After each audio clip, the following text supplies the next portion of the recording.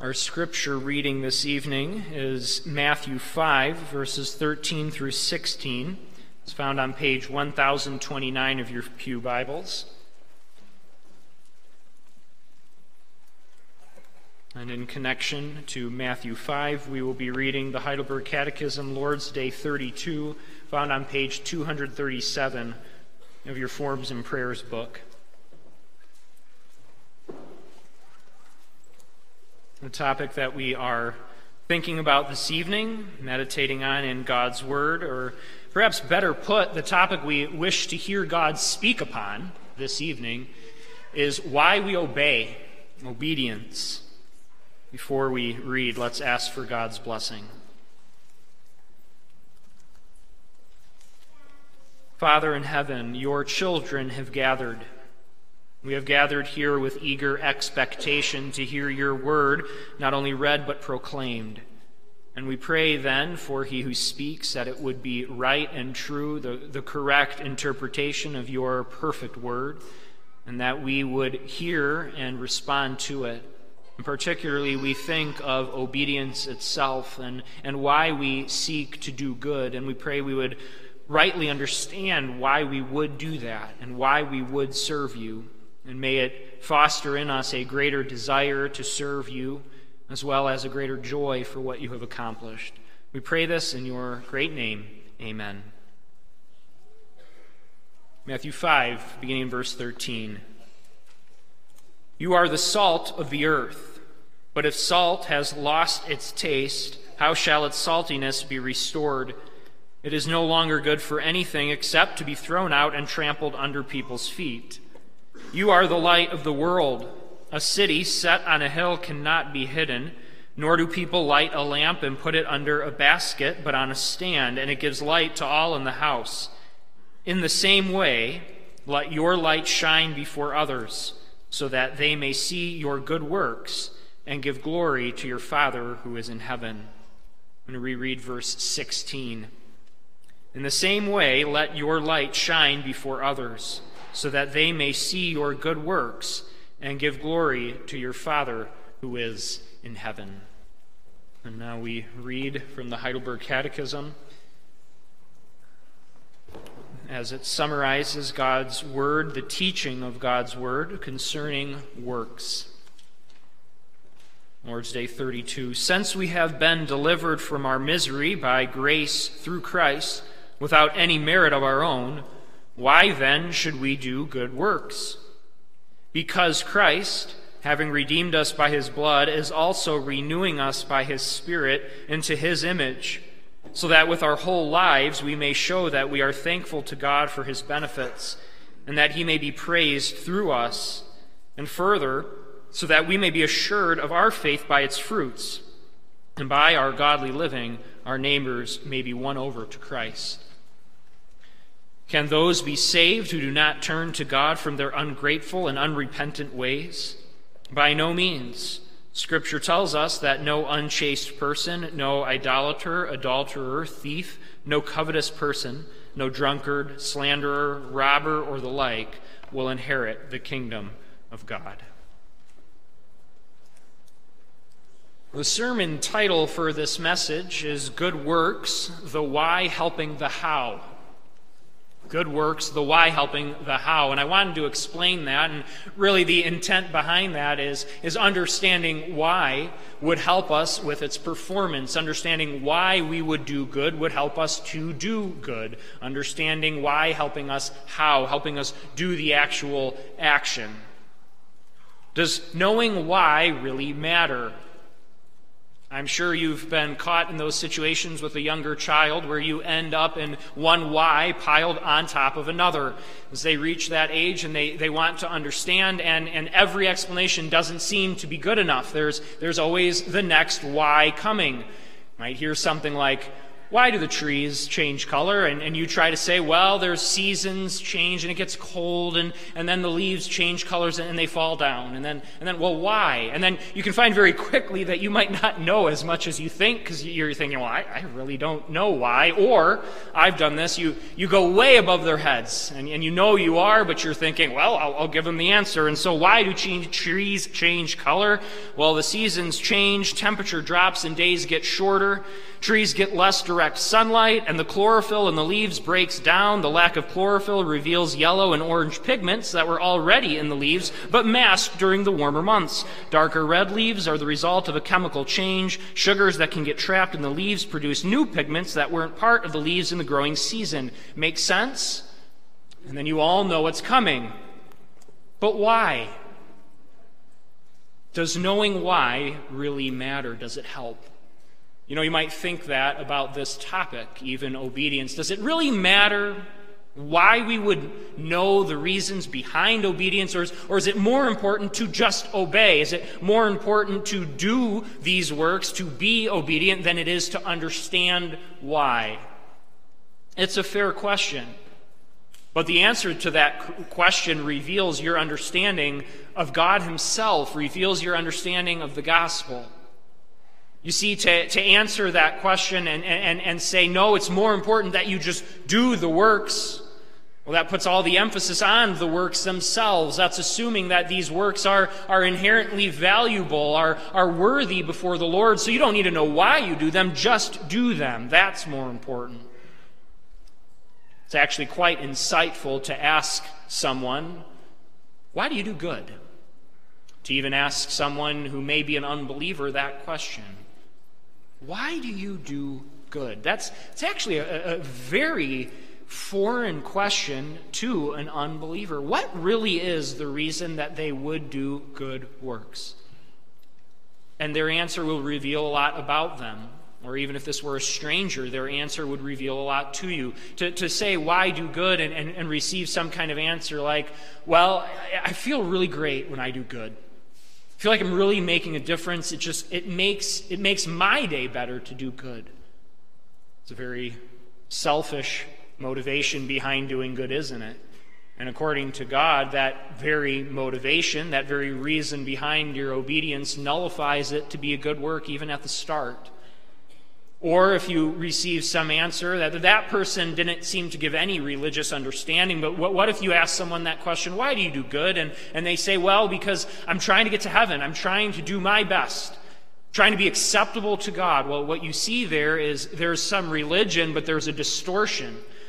There's a distorted view of works righteousness, and that we in our obedience can achieve something before God, or at least retain something before God on our own merit.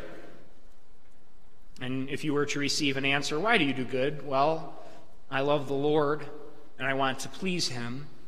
Well, now you start seeing the answer of true faith. It's not just a question we should ask a stranger or an unbeliever. It's a question we need to ask ourselves, that you need to ask yourself personally, why do I do good? Why do I obey? And hopefully what we would see here, just like we might instruct our children, is the reasons for our obedience to the Lord, which would make it more fervent, which would stoke our desire to obey, to do good. Again, understanding the correct reason. And you see that even in the question of the question and answer of the Lord's Day. It begins in question and answer 86. Since we have been delivered from our misery by grace through Christ without any merit of our own. So all that precedes the question, why do good? Because it's again, a fair question. If we're not saved because of our works, if our works do not bring us any closer to God, then why do them? Why obey? And we will see that as we go through this answer, understanding the benefits of obedience. And that's our first point this evening, the benefits of obedience. The Catechism here begins its third and final section. If you remember the breakdown of the Catechism, sin, salvation, service, or guilt, grace, gratitude, this is that third section. And in this section of salvation or gratitude, we see, or the service or gratitude in that section, is the explanation of the law and the Lord's Prayer. And the explanation of the law comes in this whole section because it isn't what we stand on for our meriting salvation. It is rather a responsive service to the Lord. But it brings with it its own benefits, and understanding these benefits will explain then why we do good, why we seek to obey. That could in many ways be how we would summarize this message itself, understanding the benefits of obedience for better service. Understanding the benefits of obedience for better service, or we could put it as our theme, knowing why we obey reveals a true understanding of the gospel and motivates further obedience. Knowing why we obey reveals a true understanding of the gospel and motivates further obedience. We're going to go through 5 reasons taken from the Catechism question and answer for why Christians obey. And I want to say, even before going into these reasons, there's an elevation to the worthiness of Christian service, even in the question itself.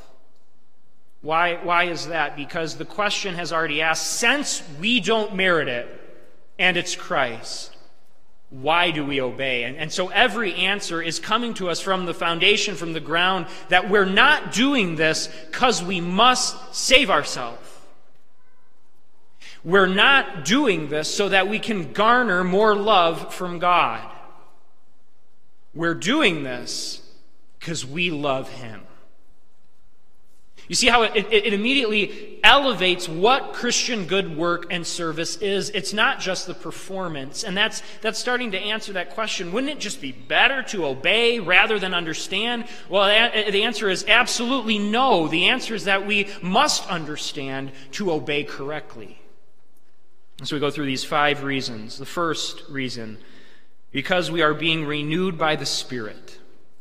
Because we are being renewed by the Spirit. This is why we obey. Now, why would that be? Why would we obey knowing that we're being renewed by the Spirit? The Catechism explains, because Christ, having redeemed us by His blood, and so the idea is, having done this already, He's now renewing us by the Spirit into His image. There's no point to obey and to do good works if you don't have the Spirit residing within you. Why? Because you're incapable of doing a good work without the Spirit.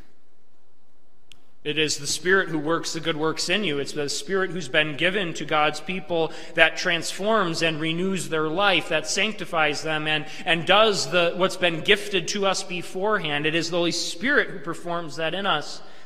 And so telling someone who doesn't have the Spirit to obey is completely worthless unless it's attached to that call to repent, to turn, to in faith grasp the Lord. That's part of repent and obey, repent and follow the Lord. But if we don't have the Spirit, there would be no ability to perform a good work. Sort of like this. Use this as an illustration. You wouldn't clean and detail your car on the way to the junkyard, where you're going to drop off your clunker and have it smashed or just sit there until it rots and falls away. What would be the point of fine-tuning it and detailing it and cleaning it when that's its destination? Well, that's ridiculous. It's foolish. There would be no point in that. But does it make sense to detail and clean your car on the way to a car show? Well, the answer is, of course it does. You see, the Spirit of the Lord being in us means He's bringing us somewhere. He's bringing us to a destination. He's bringing us to glory. And this is a reason we obey, because the Spirit is in us, because what is true of us is that we are heading to glory itself, and the Spirit dwells within us. God dwells within us. His very presence makes us obey, because He is holy, but His very presence allows us to obey, gives us the ability to obey. Scripture commonly calls obedience from the vantage point of who we are in Christ, of what's been done for us already. Colossians 3:1-5 says this: "If then you have been raised with Christ, seek the things that are above, where Christ is, seated at the right hand of God. Set your minds on things that are above, not on things that are on earth. For you have died, and your life is hidden with Christ in God. When Christ, who is your life, appears, then you also will appear with him in glory. Put to death, therefore, what is earthly in you: sexual immorality, impurity, passion, evil desire, and covetousness, which is idolatry. Doing good, putting sin to death, is a result of who we are in Christ already. And so this is an encouragement to us. Why obey? What's the meaning and reason, the motivation behind that obedience? Well, first, because the Spirit dwells in us. This is really Christ calling the product to match the description. The product to match the description. We are described as those who have been made right by Christ. We are justified. We are considered righteous. This is the description of a Christian, but the actual product in our hearts is being sanctified or being made righteous by the Spirit, so that our product, us, ourselves, our being, will match that description. And that is why we obey, firstly. Secondly, we do good works because we want to show our thankfulness to God. We obey and we do good works because we want to show our thankfulness to God. That is the response of gratitude for what's been given for us. And this is a primary motivation for all that we do. It's not coming again from what we might achieve or what we might get from God himself. It's knowing what he's done in us already and responding in thanksgiving and gratitude. It's the highest level of performing a good deed for someone. It's not in payment. It's not because we'll receive something from them. It's not to put them in our debt. It's for the sheer pleasure and love that we have for this person. The sheer pleasure we have in God, the sheer desire we have to thank him for all that he's done for us, is reason enough for perfect obedience. It's that prime reason that we would do it. Our hearts become hearts of flesh instead of stone, and our heartfelt response is to desire then to show gratitude to him. John 14:15 says, "If you love me, you keep my commandments." If you love me, you keep my commandments. This is how we show that we love God, not how we make him love us.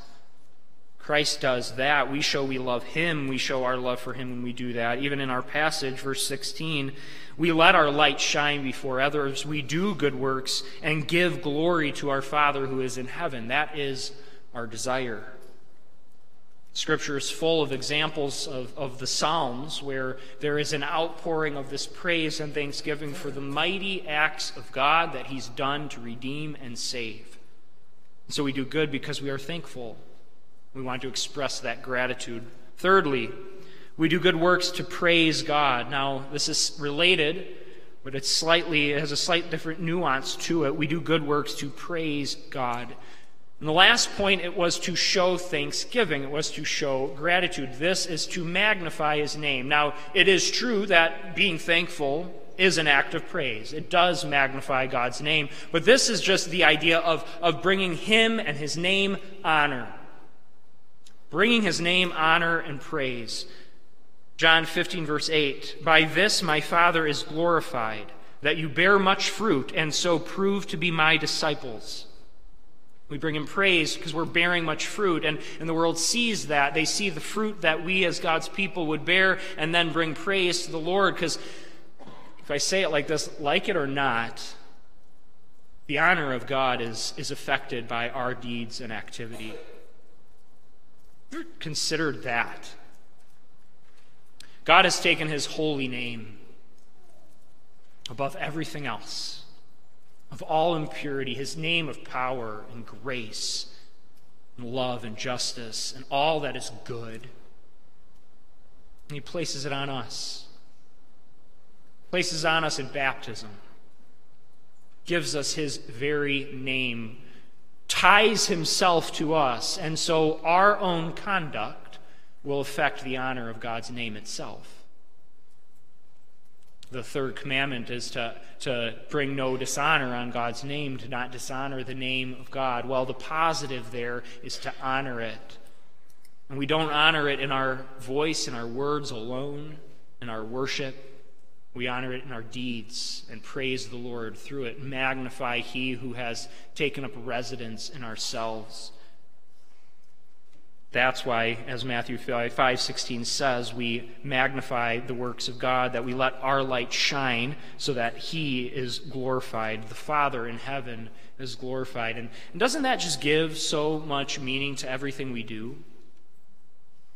I like thinking of this verse, especially as the holiday season comes around. The holiday season is often associated with good memories. It's not for all of us. Sometimes the holiday season is very difficult, brings up painful memories, but for many, it can be a time associated with the pleasures of the world, of the pleasures of God, the gifts that He gives, a time of great rejoicing. And this verse comes to my mind in those contexts of celebrations, thinking of thanks to the Lord. 1 Corinthians 10:31. 1 Corinthians 10:31 says, "Therefore, whether you eat or drink or whatever you do, do all to the glory of God." See, the reason that verse fits so well is it's acknowledging that even in drinking and eating, even in the good things of life, there's the capacity to bring honor to God.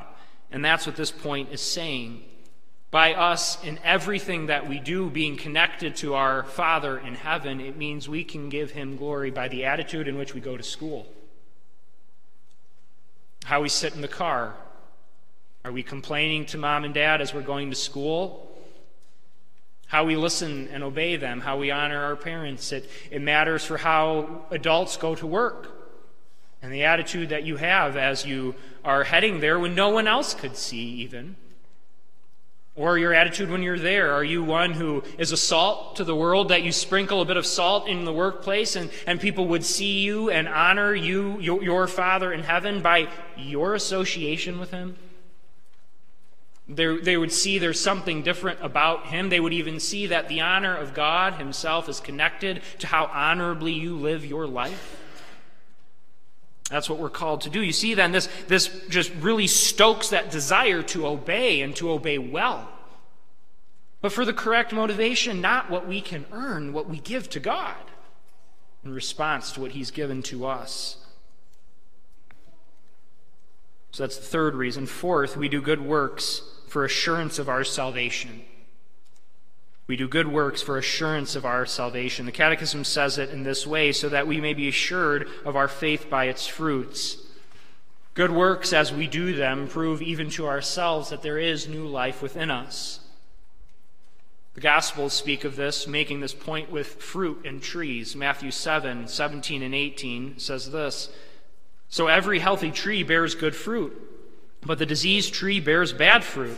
A healthy tree cannot bear bad fruit, nor can a diseased tree bear good fruit." Now, we must understand that good fruit is not simply an external act. It contains with it the right motivations, and so even if someone who doesn't believe in the Lord might do a good act, it's not truly good fruit. The right motivation needs to be there, the right reason. But when we see in ourselves the fruit as we perform it, we then have assurance that this is because we have been grafted into Christ, because we have been connected to the tree of life itself, Christ. And when we are grafted as a branch that had been dead and plugged into the tree of life itself, now the branch grows and it blossoms and it produces fruit itself. And so we can be assured by our good works that we are indeed grafted into Christ. To have that assurance. By this fruit, I am assured of the sincerity of my faith and that I belong to God. This is what we see. Don't minimize the fruit of the Spirit in your life. We do speak, rightfully so, about mortifying sin that remains, about putting sin to death, about being aware of our sinful natures, rightly so. But don't let that cause the unwanted, unneeded casualty of not recognizing the work that the Spirit's doing in your life and praising Him for it and being thankful for it.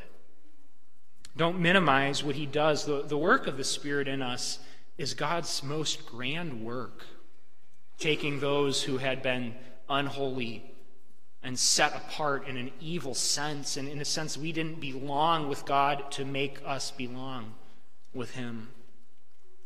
This is what God Himself highlights as the work to be praised, even above all others, is the work of redemption itself. And so don't minimize that. We sense the Spirit work in us. Sometimes we use language that perhaps is incorrect. We think of the Spirit's presence, and people might say such things like, God told me, or God spoke to me, or God felt God's hand pressing upon me to do this action.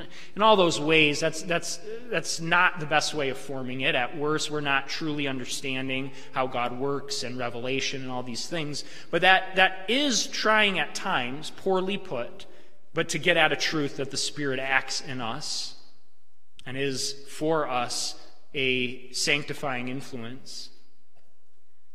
It's amazing to think that in each of us who believe in God, the Spirit dwells, and what He's doing is He's producing that fruit.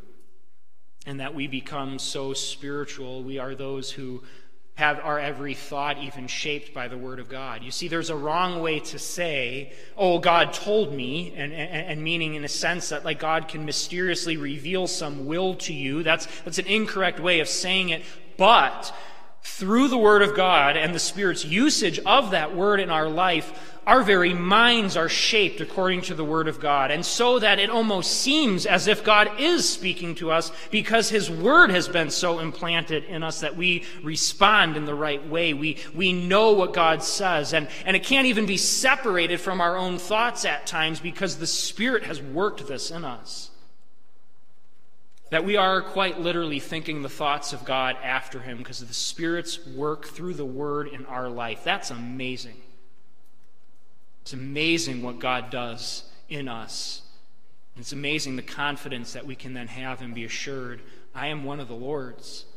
He works these things in me. My attitudes, my thought, my desires, my responses can become Spirit-shaped and even assure us of the salvation we have in God. Finally, fifth, why do we do good works? It's to bring others to Christ. To bring others to Christ. We could say it, why do we obey? Witnessing, evangelism. You see, all the other four are related to this one, but this highlights that idea that it's outward focused as well to evangelize. It's not just to let unbelievers see the honor of God, it's to bring them to a saving faith itself. 1 Peter 2:11 and 12. 1 Peter 2:11 and 12 says, Beloved, I urge you as sojourners and exiles to abstain from the passions of the flesh, which wage war against your soul. Keep your conduct among the Gentiles honorable, so that when they speak against you as evildoers, they may see your good deeds and glorify God in the day of visitation. The idea then is that they would see what we are doing and think to themselves, there is something different about you. In fact, hopefully what they would say is, there is something divine about them. That doesn't mean we are divine, but that we reflect God. They would be able to see there is a difference in this person and in their behavior, and they have something that I do not. They don't respond the way everyone else does. They don't speak the way everyone else does. They have an attitude of joy. They have a family in which they love their spouse and their kids. Their kids are honorable and respectful. There's something different about them. What is it? It allows us to explain that, the difference between me and you is nothing in myself. It's in Jesus Christ, my Lord. That is how we witness, even according to our works. How we spend our money, what entertains us, all these things. To be funny without being vulgar. To be able to engage in conversation, to even be able to be humorous and yet not need to go down to the gutter to get there. To be caring without an ulterior motive. To be hardworking, unattached to greed and the love of money. It's what the world sorely needs. It needs a bunch of images of Christ in it. And that's us.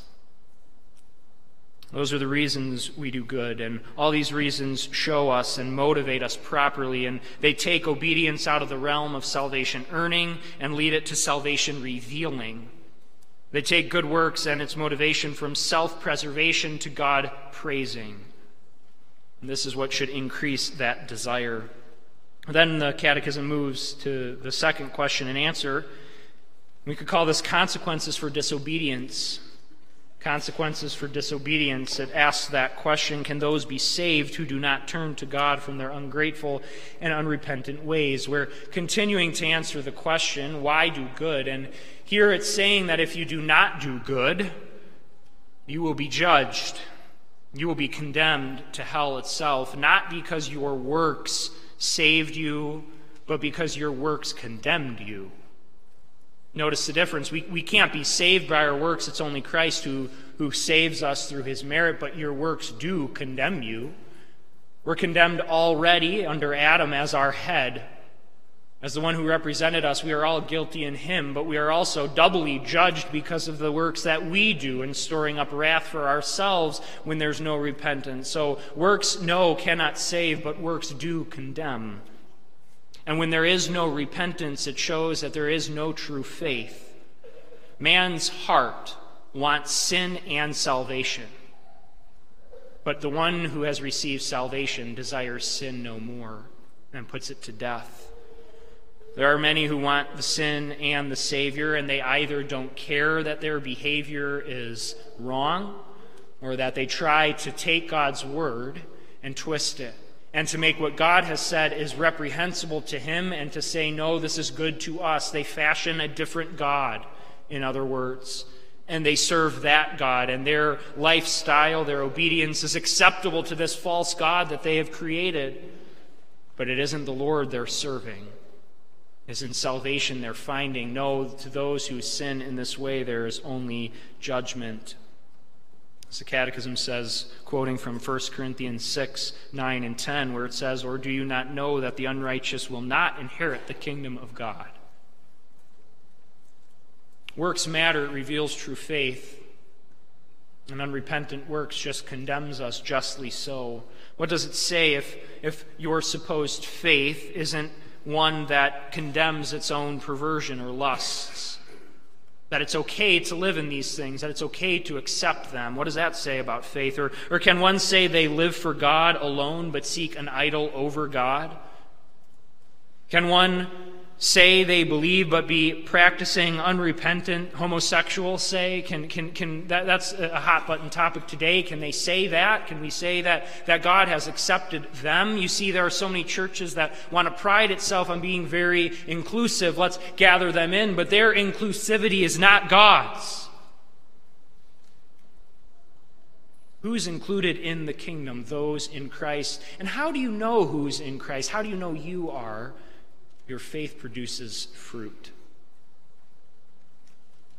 Truly repentant heart would turn away from sin. Like the same, who can continually steal and sin against God, violate his commandments in unrepentance, and accept for God to receive them? Or who can choose drunkenness or alcohol over God and habitually fall into that and choose that as their God and not the true Lord and expect to be received? You cannot. Those are the sins highlighted in 1 Corinthians 6. But it is true of all our sins. If your sin is more important to you than God, you have a different God. You always turn to Christ. These churches or these people who want to be that inclusive, they take and place a whole lot of emphasis and weight on a confession. On a mere confession. Oh, I believe. They might even say, I believe in Jesus, but why does obedience matter? Because it proves whether that's real or not. The warnings in Scripture are real. Consequences to disobedience happen. We see it happen on earth. We see consequences of sin happen on earth as a foretaste of coming judgment as well. It's not enough to be a wallflower Christian, to just hang there. Here I am, I belong, but to be a fruitless wallflower is not salvation. I read an article about this, a megachurch that had asked congregants who did not volunteer or who did not give or participate in the life of the church to stop attending the church. Here's the article as I read it. Julie and Bob Clark were stunned to receive a letter from their church asking them to participate in the life of the church or worship elsewhere. They basically called us freeloaders, says Julie Clark, and we were freeloaders, says Bob Clark. In a trend that may signal rough times for Wallflower Christians, megachurch Faith Community of Winston-Salem has asked non-participating members to stop attending.